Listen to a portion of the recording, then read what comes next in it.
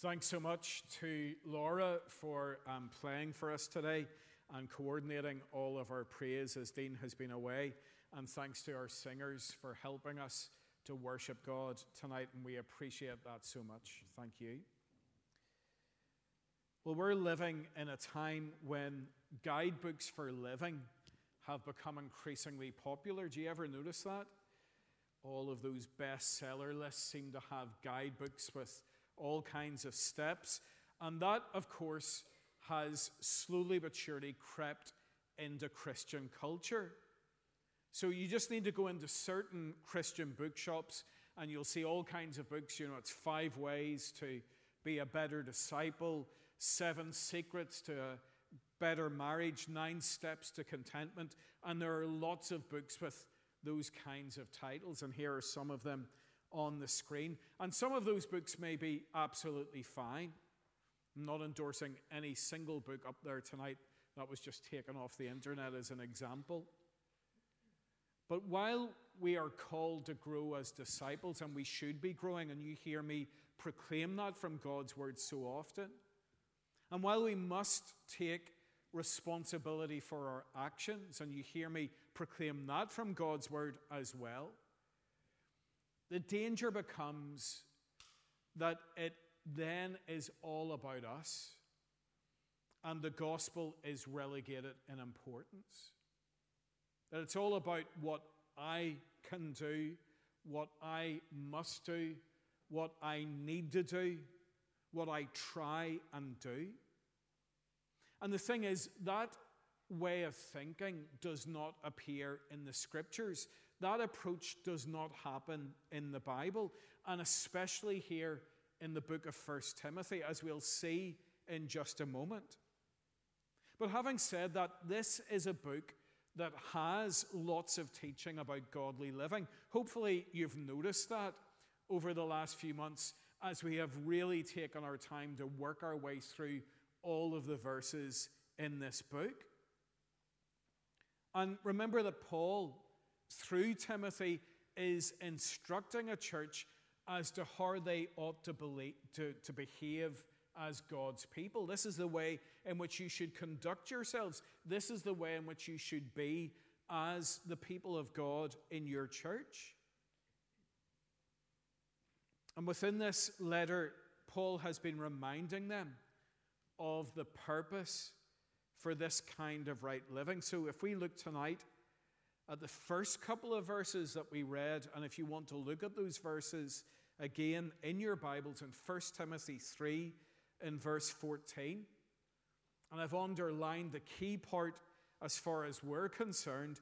Although Paul writes, I hope to come to you soon, I am writing to you with these instructions so that if I am delayed, and this is the bit, you will know how people ought to conduct themselves in God's household.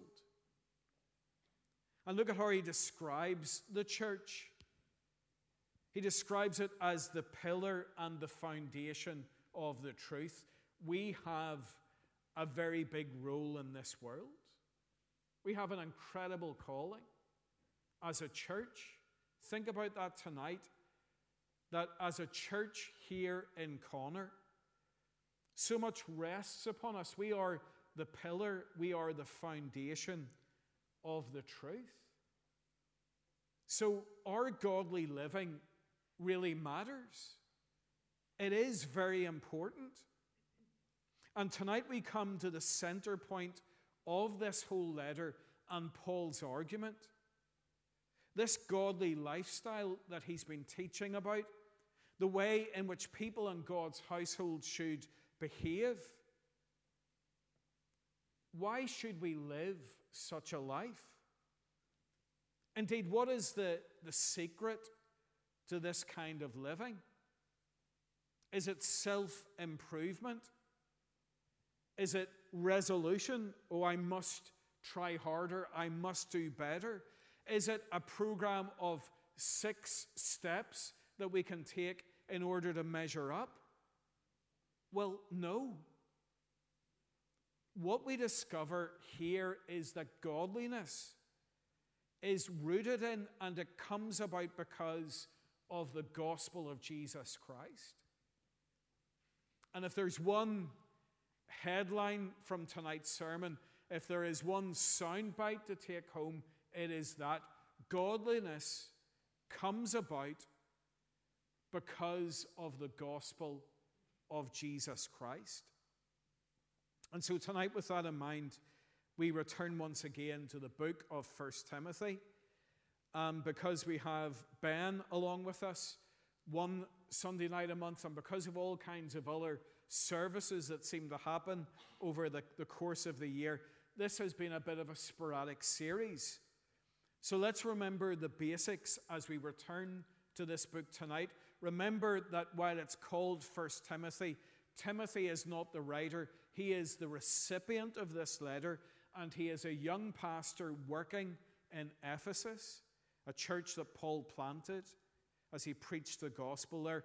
And the writer of the letter is the Apostle Paul. We don't need to go into all the background about him. We know who Paul is.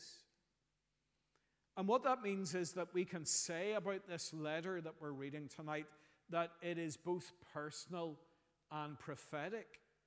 It's personal because Paul is writing to a really good friend, Timothy. There is no one in the Christian work that he is closer to than this young man, Timothy.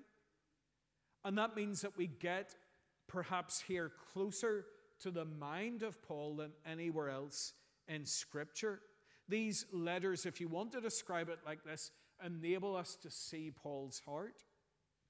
But also, and it's important that we don't miss this part, it is prophetic.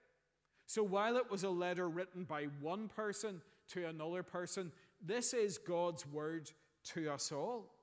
Remember how Paul introduces himself at the beginning of the letter. He says that he is an apostle of Christ Jesus. That is his calling, to be a messenger of the Lord Jesus Christ.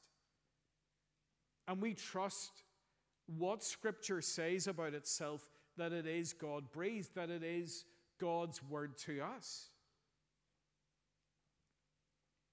And each time we come to this letter, that therefore gives us great confidence, doesn't it? Because we know that we're hearing from God. We're hearing what God wants us to know, what God wants us to understand. And that also means that we should come to this with great obedience, that we should take seriously everything that we read here in this letter. And so far, Paul has taught on things of great importance. He's instructed Timothy on what he in turn is to teach the believers in this church in Ephesus. And all that we've read so far points to the importance of particular things. It points to the importance of sound doctrine. If you remember back to the start of the letter, Paul was instructing Timothy to be bold and to stand up and refute the false teaching that was going on within the church, as people had started to move away from their belief in salvation being found in Jesus alone. So sound doctrine really matters. We also get to see in this letter just how important worship is. And we know that worship is the most important activity that we can do in life. It is the most important thing that a human being can engage in. And in fact, let's just pause and stop and think about that for a moment. Really think about the implications of that. If people within this congregation grasp that, there wouldn't be big gaps between me and you tonight. People would be here. And you should continue to be here. There is nothing that you can do. No time spent with family. No time spent doing other things, as precious as that might be. Even, and please understand me when I say this, in the life of the church, even going about the task of evangelism and all of these other things, they must have their place. That worship is at the pinnacle. There is nothing that is more important. It's what you're made for. It's what I have been created for. And so Paul says it is so important to worship in the right way, in the way that God desires, in a God-glorifying way that is pleasing to him. And then another thing that Paul has revealed the importance of is leadership in the church. And when you think about it, because the church is precious to God, how do we know that it's precious? Well, because he gave his son for it. It cost his son his life.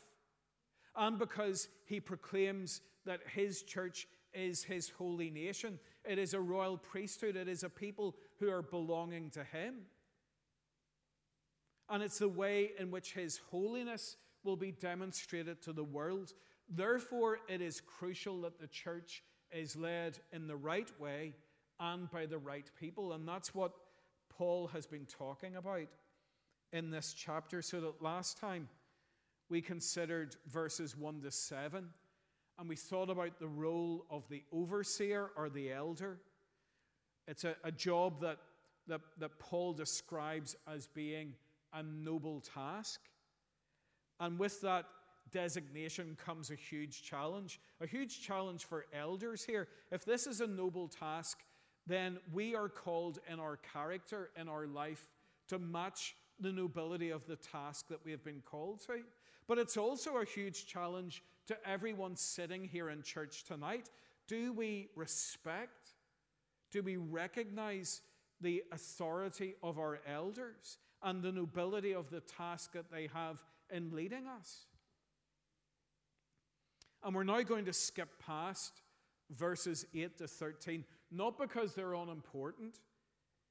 This is Paul's teaching on deacons, but because we looked at this passage recently when having our election of a church committee at the end of last year. And suffice to say that while there is not an exact correlation between the members of our church committee and the role of deacon that's referred to in these verses, there is enough of an overlap that we should expect our committee members to be like this.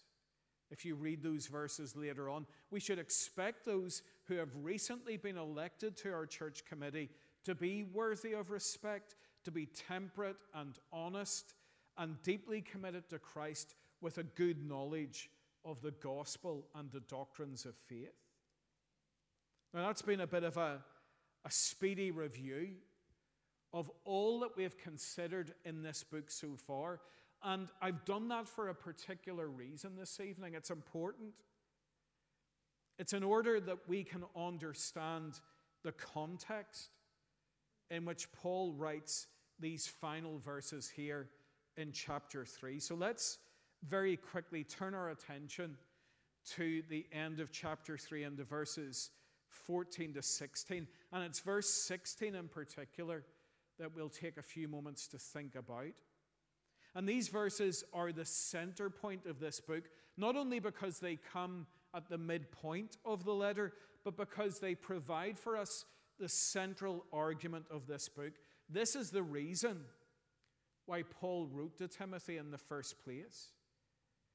If you look in verse 16, Paul talks about the mystery or the secret of godliness. That's a kind of strange phrase, and we'll come back to that in a moment.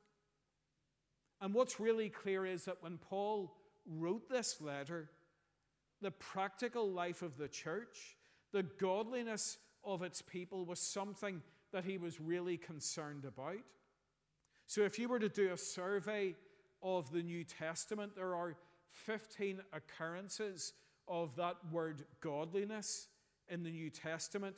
And of the 15, 13 come in these pastoral letters that Paul writes, 1st and 2nd Timothy and Titus. And of those occurrences, 9 of them are found here in 1 Timothy. This is something that is really on Paul's mind, inspired by the Holy Spirit as he sits down and writes this letter to his friend Timothy. And remember that these letters were written towards the end of Paul's life and ministry, and he understood that. So he would have been wanting to get out there the things that were really important, and godliness is right at the forefront of all of that. But how do we define godliness? Well, let's think about how society, how the world around us, how the community around us would define godliness. And almost in my mind, if I try and think about how people would consider godliness, it's not so much a list of words, it's a picture that would be in my mind. And it's a picture of a person who is passive and kind of ineffectual and very contemplative. A bit like the archetypal TV vicar. So if you ever watch the soaps or you watch comedy shows in the past, and you know the kind of TV vicar, hands are always kind of like this, and a kind of slightly, maybe, I was going to say camp, can you even say that in this year? But that kind of ineffectual, you know, more TV vicar, was it Derek Nimmo was the kind of classic actor who played these TV vicars. And in many people's minds, that's what godliness amounts to. It's pretty passive and ineffective.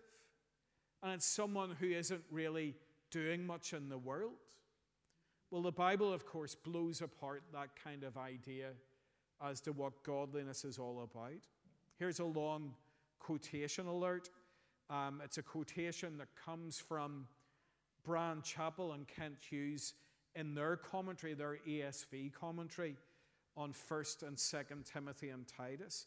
Now, this is quite wordy in a way that pastors can be, especially ones who write books and do really well at that. But please listen to this definition here. What godliness is not and what godliness is. And they say of Paul and what he's saying in this letter, for Paul, godliness is no static stained glass word. No, it is active, kinetic obedience that springs from a reverent awe of God. So that's where godliness comes from. It begins with that sense of awe. Think of Isaiah in the temple and the vision that he's granted of God in his holiness. Woe is me. That kind of thing. And it's awe that results in action. So godliness is not piety as we generally think of it. There we go, upturned eyes and folded hands. Godliness cannot be cloistered. It can't be closed away. It's not like some monastic thing. The godly among us are those people whose reverent worship of God flows into obedience throughout the week. Only God-struck doers of the word can rightly be termed godly. So there's your definition of godliness. A reverent worship of God that flows into obedience through the week. So godliness is not confined to an hour or 2 hours on a Sunday. And only God-struck doers of the word can be rightly termed godly. When I think of godliness as it is described there, people come into my mind that I've known and met through the years of being a Christian. One woman comes to mind from my home church, Westkirk, a lady who was called Mrs. Wallace. And Mrs. Wallace lived on the Peace Line on the Shankle Road, and she was a prayer warrior. She was someone who came outside during all of the trouble at the early part of the Troubles and prayed out on the street and encouraged her neighbours to pray with her. She was even someone who, when the peace line was going up and Catholic homes were attacked on the other side, went to those homes and asked if she could pray with those people and took her opportunity to share the hope of Christ with them. Now, is that kind of cloistered away godliness? No, godliness is active. It is lived out in our lives day by day. And so how does this kind of attitude and lifestyle come about? Is it right back to the beginning, our book, our 6 steps that we must do, those actions that we must do or avoid? Well, no. Paul here talks about what is central to godliness in verse 16. There he describes the mystery of godliness. And I want you to listen really carefully to what he says.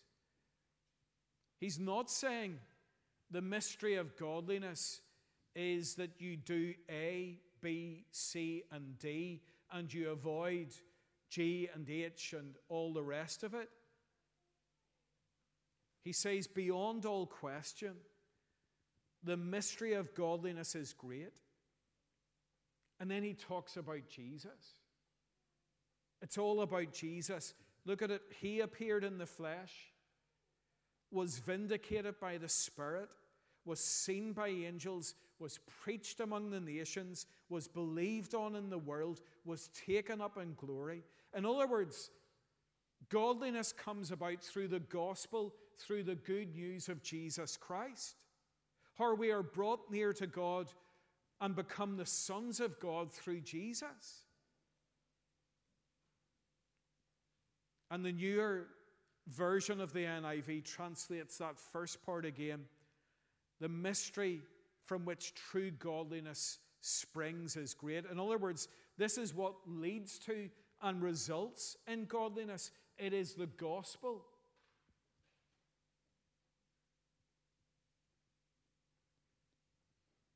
Can you see that the central truths of godliness listed here are all about Jesus? They're all about who he is. They're all about what he has done. And it's such a powerful reminder to us that Christianity is substantially different from all of the other world religions. In fact, it is unique. Because other religions make the central thing our activity. For other religions, it's about our ceremony, our ritual, our tradition, our worship. But by total contrast, Christianity places Christ at the center. It emphasizes what he has already done and the relationship with God that his activity brings about in his followers. Let's think about our bookshop again. And maybe when it comes to godliness in our bookshop, you would be looking for, and you would maybe find a guidebook called The 6 Steps to Godliness. And it would be a list of things, a list of chapters on what we do and what we don't do. But Paul gives Timothy a list of 6 things that God has already done in the Lord Jesus Christ. It really is all about Jesus. It's about his incarnation, his taking on flesh and becoming one of us. It's about his death, his resurrection, his ascension, his glorification. So the Australian minister, Philip Jensen, who writes the Good Book Company commentary, the 1st and 2nd Timothy for You commentary, he says this about godliness. And please think about this carefully and seek to understand this. In our legalistic minds, maybe we'll struggle with the opening sentence, but listen to all that he says. He tells us that godliness requires no rules to keep, no steps to follow, no habits to form, no activities to engage in, no clubs to join, no fees to pay, and there are no key performance indicators to achieve. Because godliness is not about us, but about God and his great mystery of godliness. Believer in Christ, we are not to be people who pin all of our hope on self-help and our own determination to reform. If we do that, we will be utterly hopeless. Because I know what my resolve is like, and I suspect yours is equally shaky. We're not to be self-help people We are gospel people. And right at the heart of the gospel is that assertion, no, I couldn't do it myself, but I am so thankful that my God did it for me in his Son, the Lord Jesus Christ.